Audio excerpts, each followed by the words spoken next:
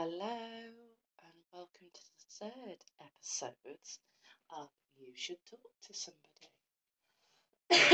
Excuse me, I have a terrible throat at the moment, so I'll do this as best as possible. If it sounds okay, then I will publish it. If not, I will try again. I want to start off by thanking everybody for listening, and the feedback has been honestly incredible. I woke up this morning and had a little cry about it, and it was happy tears. Just that I'm finally being heard. I can finally tell my story, which leads me on to today's episode. Now, I should say to start off with, I'm going to talk about my early life, my childhood. And for those that listen that are involved, I will keep names anonymous. But I hope you understand. I have to tell my story. I have to tell my truth. This is how I heal.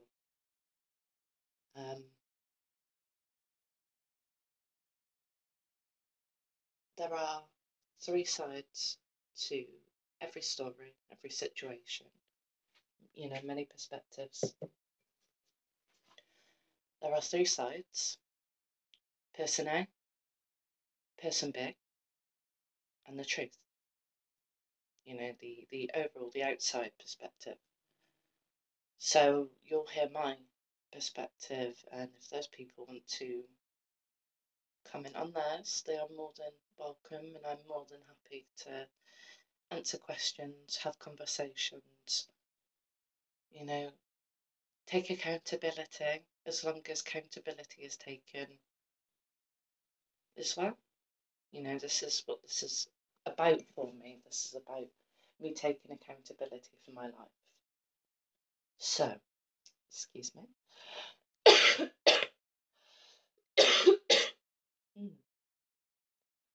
Terrible little chesty. Woke up the chesty thing today. So, I was born in Shrewsbury around mid-December 1995. I'm a Sagittarius, fiery, and we'll try to say it like it is. But my anxiety gets the best of me when it comes to that. I was born to a lady who was from Yorkshire. She had me when she, I think, maybe mid to late 30s.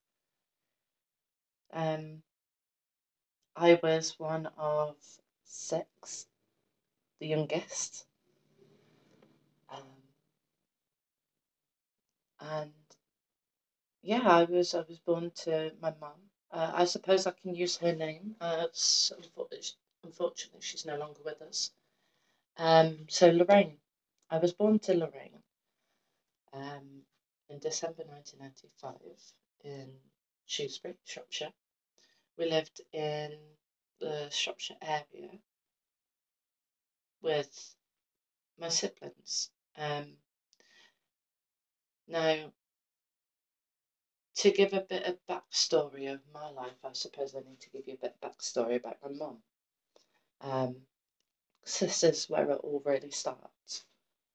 So my mum was born in August 1959 in the Yorkshire area to Ivy and William Brixton.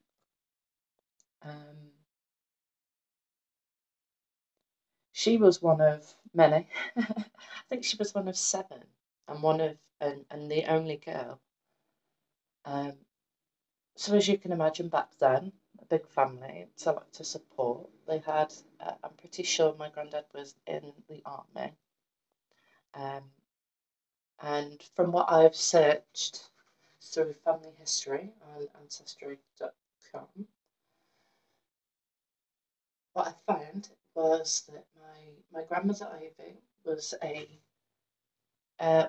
note teller, it said on the record. So I think it's somebody who kind of works in the printing of banknotes. And I think that was before they started having children. And once they had children, she stayed at home and looked after them. She had 6 boys and 1 girl. So when my mum Lorraine came along, I presume I was the only girl. You know, she was kind of looked after as they, were around that time. The 60s. When Now, unfortunately, she did go through a lot of trauma. She became a mum at 14. She had my oldest brother. My grandfather's friend, I'm led to believe my grandfather's friend had raped her, and she had fallen pregnant because, abortion, having children out of wedlock, or getting rid of children, just wasn't a thing. It wasn't a thing to do back then. It was really judged. So she ended up having my oldest brother at the age of 14. She came down south, and I'm quite hazy on the details, so I'm recanting from what I know and what I've been told. So I could be wrong, I could be off, I could be missing, definitely missing a few details. This is just what I know. I've done the same thing, but going in a different route. But yes, this is just what I know. She came down here with my oldest brother. I think she came to Shropshire, where I don't think she had a great life with my oldest brother. She was a child herself, and raising children is difficult. It's like I myself can't comprehend. 14 is such a crazy age to have to deal with such life changes, to your body have to deal with such life changes when you probably haven't been in puberty for very long. It's heartbreaking, and I can admit I spent so many years mad at my mum for the life that we led and for the fact that she died and she wasn't here, that it really only took me, it took me many years, maybe about 16 years, to truly appreciate that, my mum was just a person too, and that although we are responsible for what we do, there are reasons as to why we do it. And I wasn't aware of the reasons at the time, and then I found out, and when I found out, I just felt such a profound sadness for her that she had to go through that alone. I think my grandparents were kind of, a little bit there for her, but I feel like she was probably alone, and that would cause anybody trauma, massive amounts of trauma. So then I think she met my first sister's dad, and now, because my mum grew up in a Caucasian family in Yorkshire, in the Dales in Yorkshire, there wasn't there wasn't really a lot of people of colour about it. I have to remember that, to be a bit diplomatic in in what I say. Um, but there wasn't a lot of people of a different skin colour, and my mum had found somebody that I think he was Jamaican, and I'm led to believe that she fell pregnant. My grandparents and her siblings disowned my mum. She was still quite young. I think she was like maybe 15, 16, 17. Still quite young. Um, I think her whole family just disowned her because she was with somebody of a different colour. She was, with a black man. And at that time, that just wasn't a thing. You just didn't do that. So imagine not only having to become a mother at 14, but your whole family has abandoned you because you've fallen pregnant or fallen in love, or had feelings for someone that looks different to you. I'm not sure of the relationship. I'm not sure if there was abuse. I will have to do some more research and set the record straight a little later. But it's just sad. It's just really sad. So my mum had to go at that alone, or I presume kind of she made friends around Shropshire, and they must have helped or supported her, because otherwise she'd have just kind of been on her own with two kids. Um, in the 70s, and it's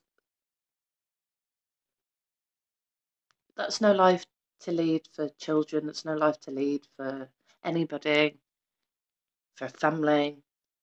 It's upsetting that the time people were like that, and that's become a common thing that I've heard around kind of my hometown, of people that in the 70s, 80s, 90s, that ended up having children with people of different colour, or were seen to be around people of a different colour. They were disowned by their own community, I guess, which is, it's upsetting. We're all human. We all bleed the same colour. It's merely a different, tolerance to sun and different features. That's it. We're all the same people. We're all of the same species. So I've never understood it personally. I have always grown up being, I think, tolerant.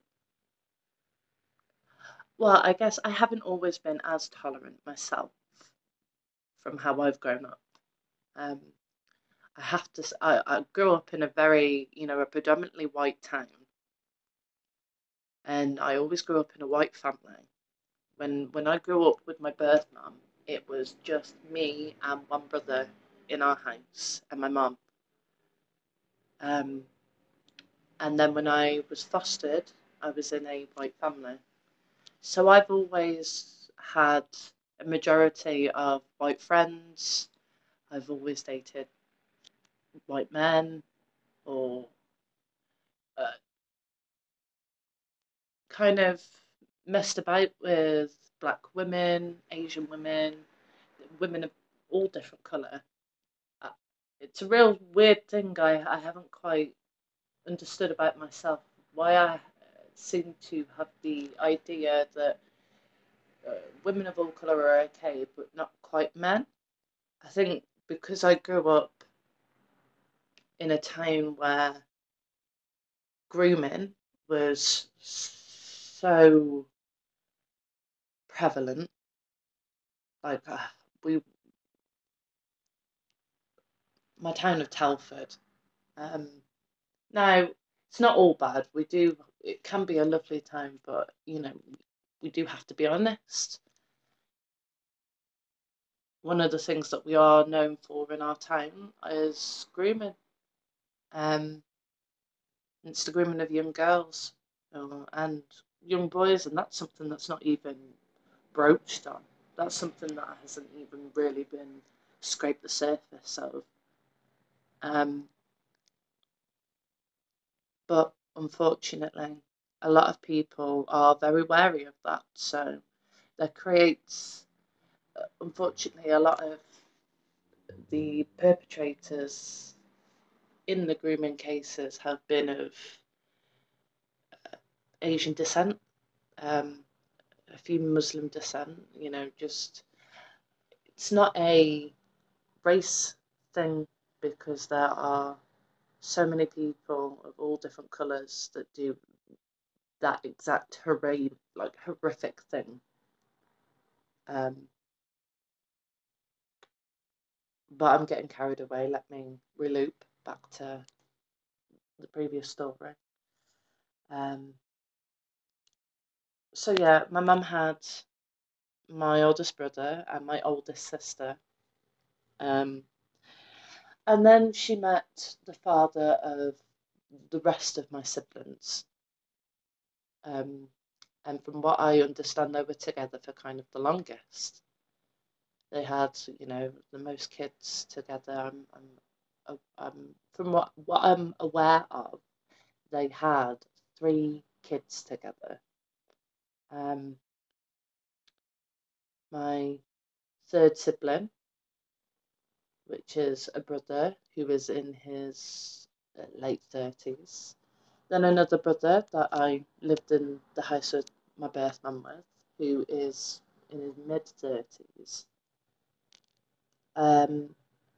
Then there was a sister who would be in her early 30s. However, she passed away from cancer. She unfortunately lost the battle with cancer in June 2019. It was recently her anniversary of her death, and it kind of spurred me on to get the ball rolling with this and do more episodes. So I thank her for that. I've been asking for focus and the ability to be able to do more than I've been doing to heal. And I would like to think that this kind of goes hand in hand. It helps, I can't afford therapy at the moment. So this is the next best thing, I guess. But we'll get into that in later episodes. I'm an open book. I won't ever pretend that. Well, I pretend emotionally that I'm not struggling, but I won't pretend that I'm not struggling if I'm struggling financially or physically. You shouldn't be too prideful to ask for help, and that's something I've recently learned. I'm so sorry about my voice. Hopefully it gets better throughout. Hoping this brew will help. But so yeah, those are my siblings. That's me. That's my mum. She didn't have a great relationship with my siblings' dad. From what I'm led to believe, there was a lot of abuse. A lot of abuse, a lot of physical abuse. I have this suspicion that my sibling's dad is a narcissist, has narcissistic personality disorder, and he was the kind of one of the first men I saw in my life.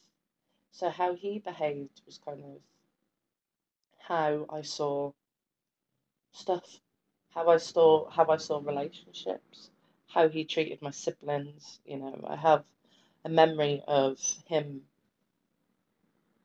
my brother, doing something, I think he just misbehaved. He must have been about 15, 16 at the time, something young, just being a kid. And his dad coming into our house, and hitting him in like, so we had stairs that kind of wrapped around a little bit, and it would have like a middle landing bit, if anyone's kind of familiar. And he was kind of cowering in the corner, and his dad was hitting him, and to see that, it was just like, remembering it now, it was just horrific. No one deserves that. No one should. You don't need to hit your kids to teach them a lesson. Let me just say that now. You don't need to resort to violence, abuse.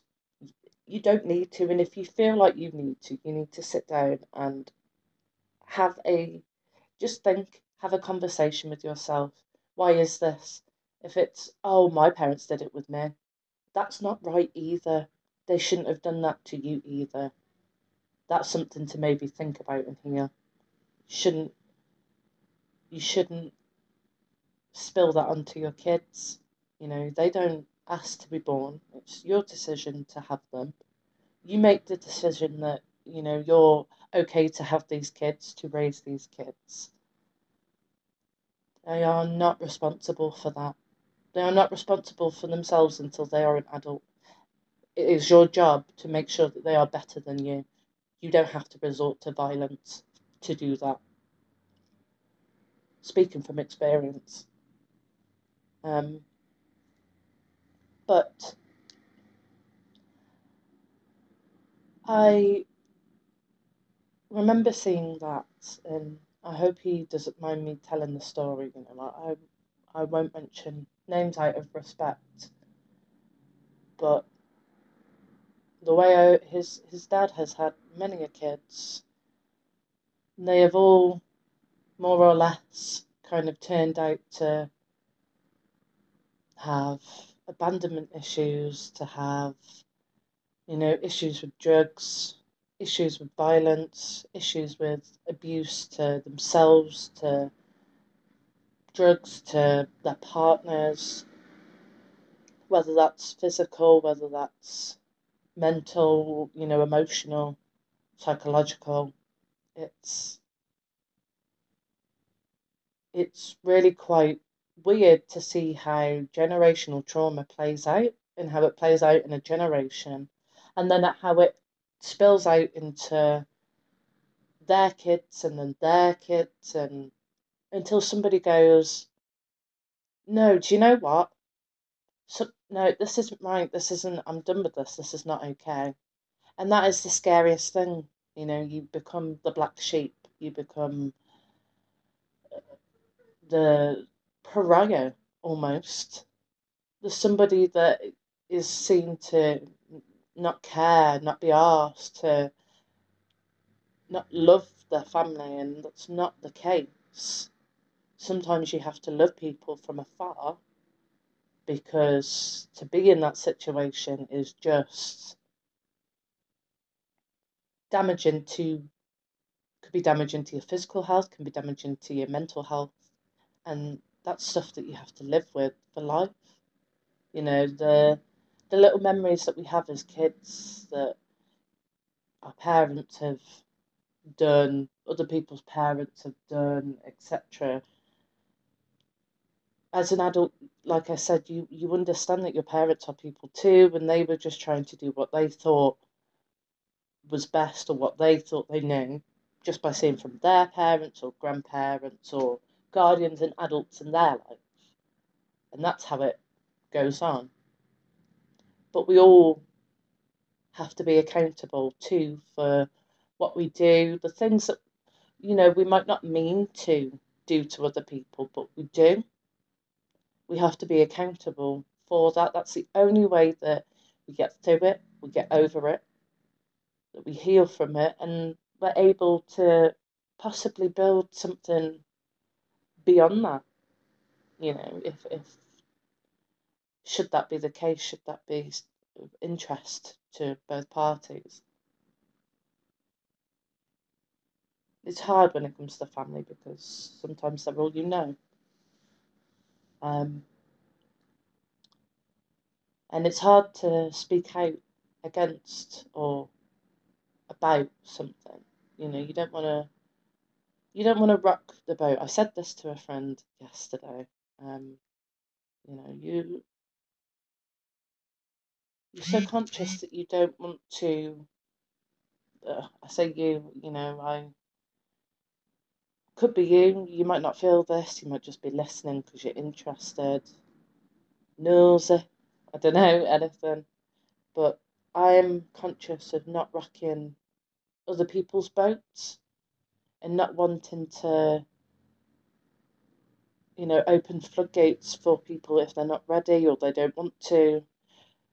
But in doing that, I then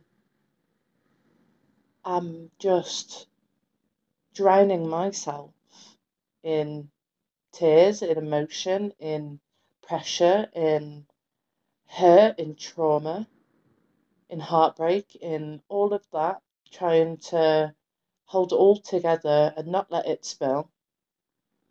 There has to be a medium ground, you know. Unfortunately, in regards to my mum, I don't think any of my siblings, myself included, we won't ever get to have that conversation, ask her about things.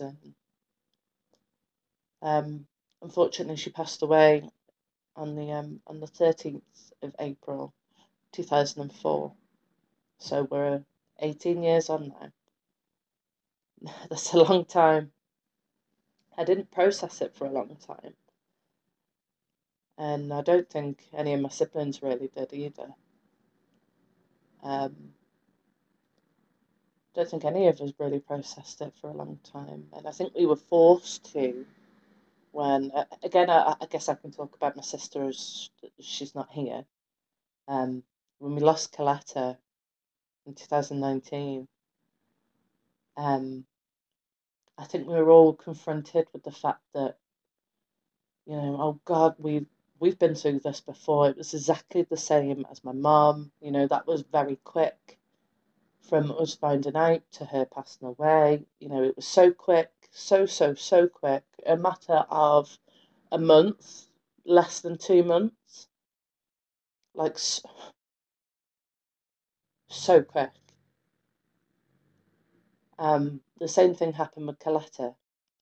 Um, I think she was kind of aware that she'd been poorly for a long time, but she wasn't really taken seriously by doctors, the hospital. So when she found out in early 2019, I think it was April, and then she was taken the 7th of June. So less than 2 months, history just kind of repeated itself. I apologise for the silences. When you speak about it and it kind of comes to the forefront of your mind, it's it's just crazy. I've always stood by the fact that history does repeat itself. If you look at certain things, it's always the same thing because it appears when the lesson is not learned, the lesson will just be repeated until it is. Um, and I'm still not quite sure what the lesson is quite yet, but I think I'm learning. I think it's about trauma. I am pretty certain your physical health is linked to your psychological health, your mental health. If anyone ever gets a chance, I would really recommend you read the book called The Body Keeps Score. Now it's about trauma and what happens to trauma in the body and how it's kept, and then how it can manifest into tumours, into cancer, into alcoholism, into, drug dependency, into all sorts, um, into disorders. It's crazy. And I would really recommend, if you get a chance, please, please, please read that. It's phenomenal. It will change your life. Because it's true, the body does keep score because you've only got one body. And until you deal with it, it will keep repeating, it will keep coming up, it will keep, no matter how much you keep pushing it down and ignoring it and trying to fill your time with things to do, keeping yourself busy because it's easier to do that, like trying to fix others, because it's easier to do that than it is to fix yourself. I know this from experience. It's your body remembers, your body knows. You have to heal it. And unfortunately, my mum went through a lot of trauma, a lot of trauma. She did not heal. Um, and I think that eventually ate her up to the point where I think she knew she was poor, from what I'm led to believe from her friends that are still alive. Because she would only be in her 60s now if she was still here with us. Um, from what I'm led to believe, she knew she was poorly for quite a long time. She just didn't tell anybody. I think she kind of just buried her head in the sand. So I'll explain a little bit of the trauma that my mum went through. So it gives you a bit of an idea of the trauma that is ingrained so deep in my DNA, in my lineage, in my sibling group, because it is passed through my mum's body into us. 6 weeks after I was born, so December 1995, so we're end of January, February. My oldest sister, Marcia, God bless her soul,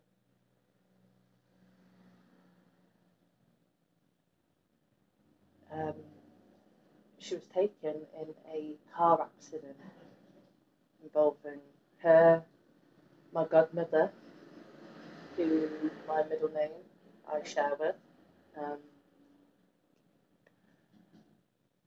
and she died at the age of 16, protecting the kids in the back. She was sat in the front, and the kids, the baby, my godmother's baby, started crying, and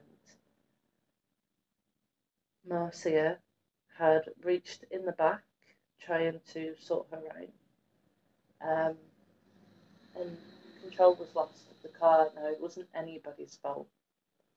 It wasn't anybody's fault. It was just one of those freak accidents that happen. But she passed away at the age of 16, protecting the kids. So she died doing something really angelic. I must apologise if I cry or I take a minute during this.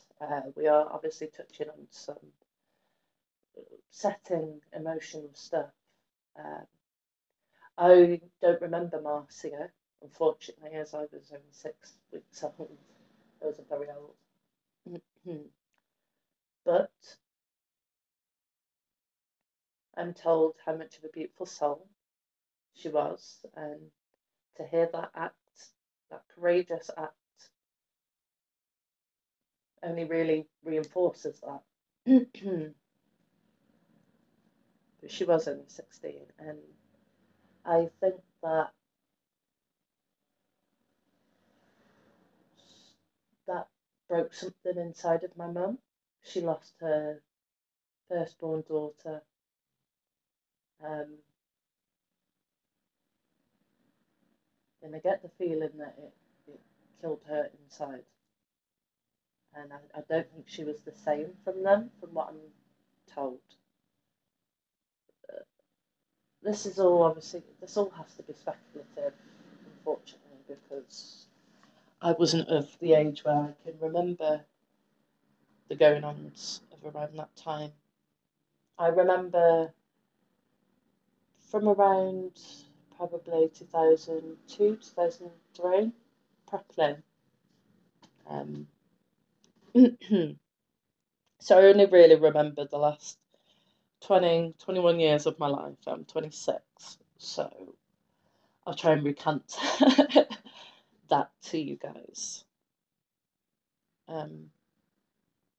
So yeah, unfortunately, there was a lot of trauma that my mum went through.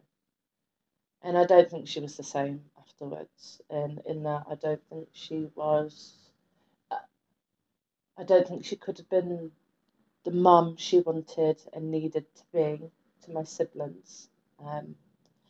Coletta went to go and live with her dad. So did my brother Garth. We don't speak.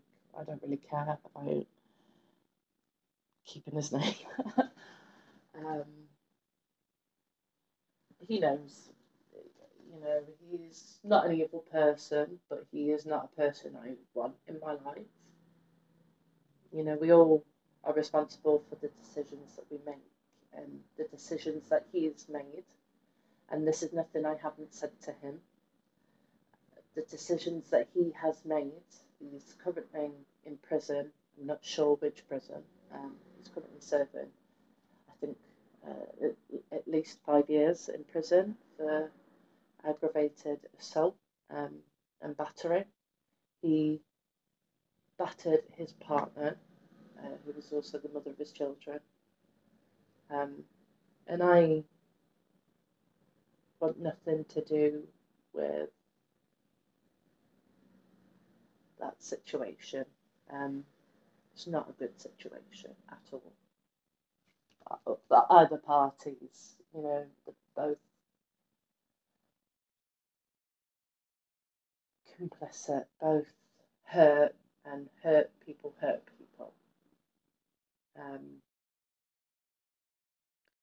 So, yeah.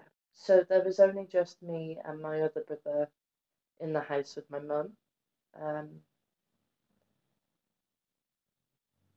I grew up kind of fending for myself, really, sorting myself out because my mum always wanted to make money, always wanted to be able to support the house and support us. And she was I'm pretty sure, now am I a snitch for this?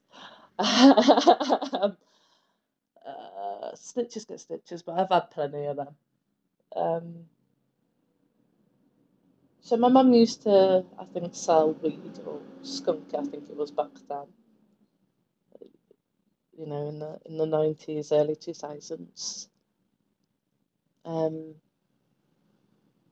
And she was also kind of a collector, a money collector for a loan shark, as well as working on the phones in a taxi rank, in the local taxi rank. She's always doing something.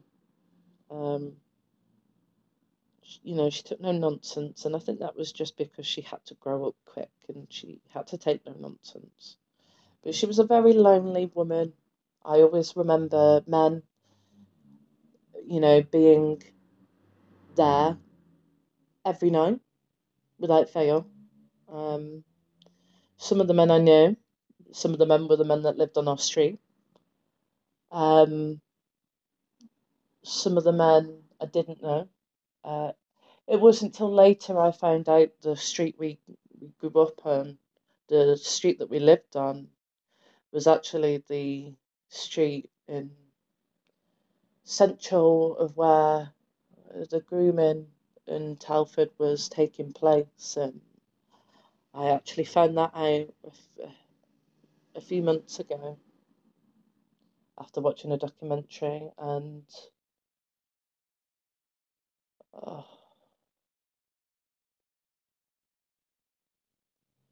it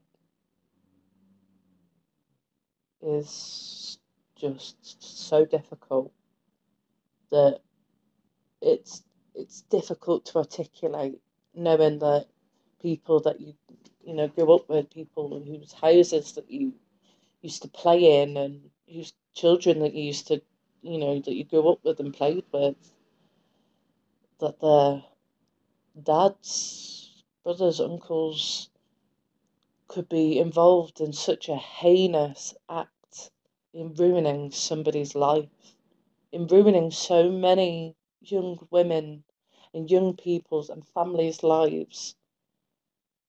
The enormity of it was just crazy. Now, I mentioned yesterday about not liking the messenger, but it doesn't mean that you should ignore the message. Now, the documentary I watched on that was a Tommy Robinson. I was showing a Tommy Robinson documentary that was brought to my attention. Now, I don't agree with him. I think he is an absolute charlatan. However,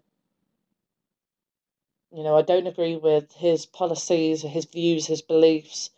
What I do and am thankful for is him making the public aware of what is going on. Because I knew there was grooming going on, and has been grooming going on since probably the 60s. But people just don't like to talk about it. You know, it's been swept under the rug by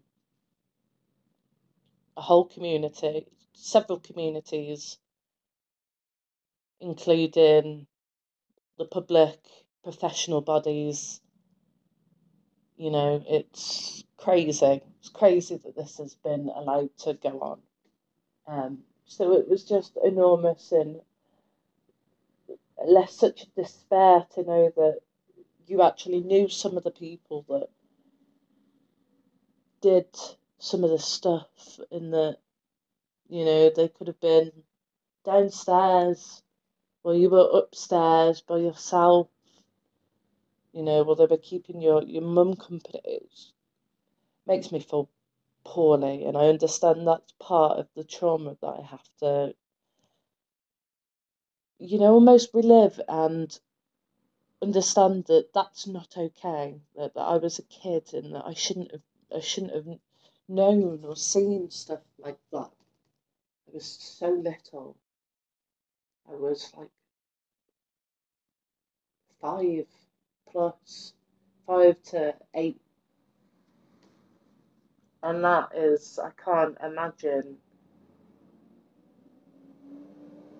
a child having to, you know, go through that now. And I always remember sticking a video. How old am I? Sticking a video in, thinking it was Blue Streak, if you remember the film. Um, and I think I've mentioned this on the first episode in Dysfunctional Diva. Um, Obviously, I will talk about stuff I've already talked about, and just to make things a bit more clear and that you understand me, etc., etc.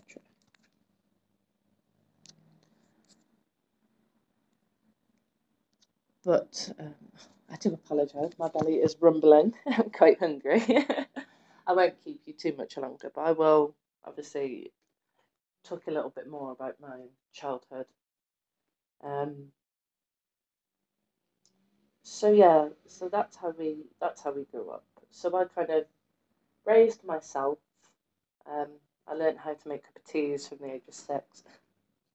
Ridiculous! I've actually got a scar on my arm from where I burnt myself the first time.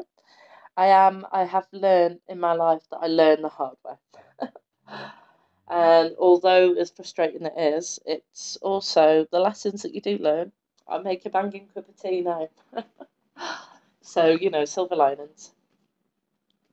Um, and my brother, you know, he's 10 years older than me, so he had his own life. He wanted to, you know, be older and do his own thing. And who can blame him? Um,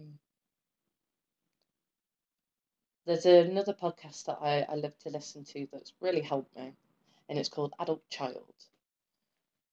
And the lady that does it is called Andrea, and she's fantastic. Um, she taught me about this term called adult child, and I'm definitely that. If you get a chance, Google it, have a look at the symptoms, have a look at the you know, the diagnosis, the kind of fact sheet for it, and you know, it might not relate to you, but it might relate to someone you know. Um, but definitely, I mean, I cried when I started listening to the podcast because I was just like, oh my goodness, this is me. Oh dear. It was crazy. So I just carried on listening and it really helped me. It really helped make sense as to my behaviours. If you're going to look deep within yourself, you have to start with looking at your behaviours, looking at your own patterns. Um, and that's what I started doing. But, oh, someone's coming in. Hello. I wasn't expecting you home. That's my partner Callum just walking in. I'm just doing my podcast at the moment. Oh, shit. Sorry. It's okay.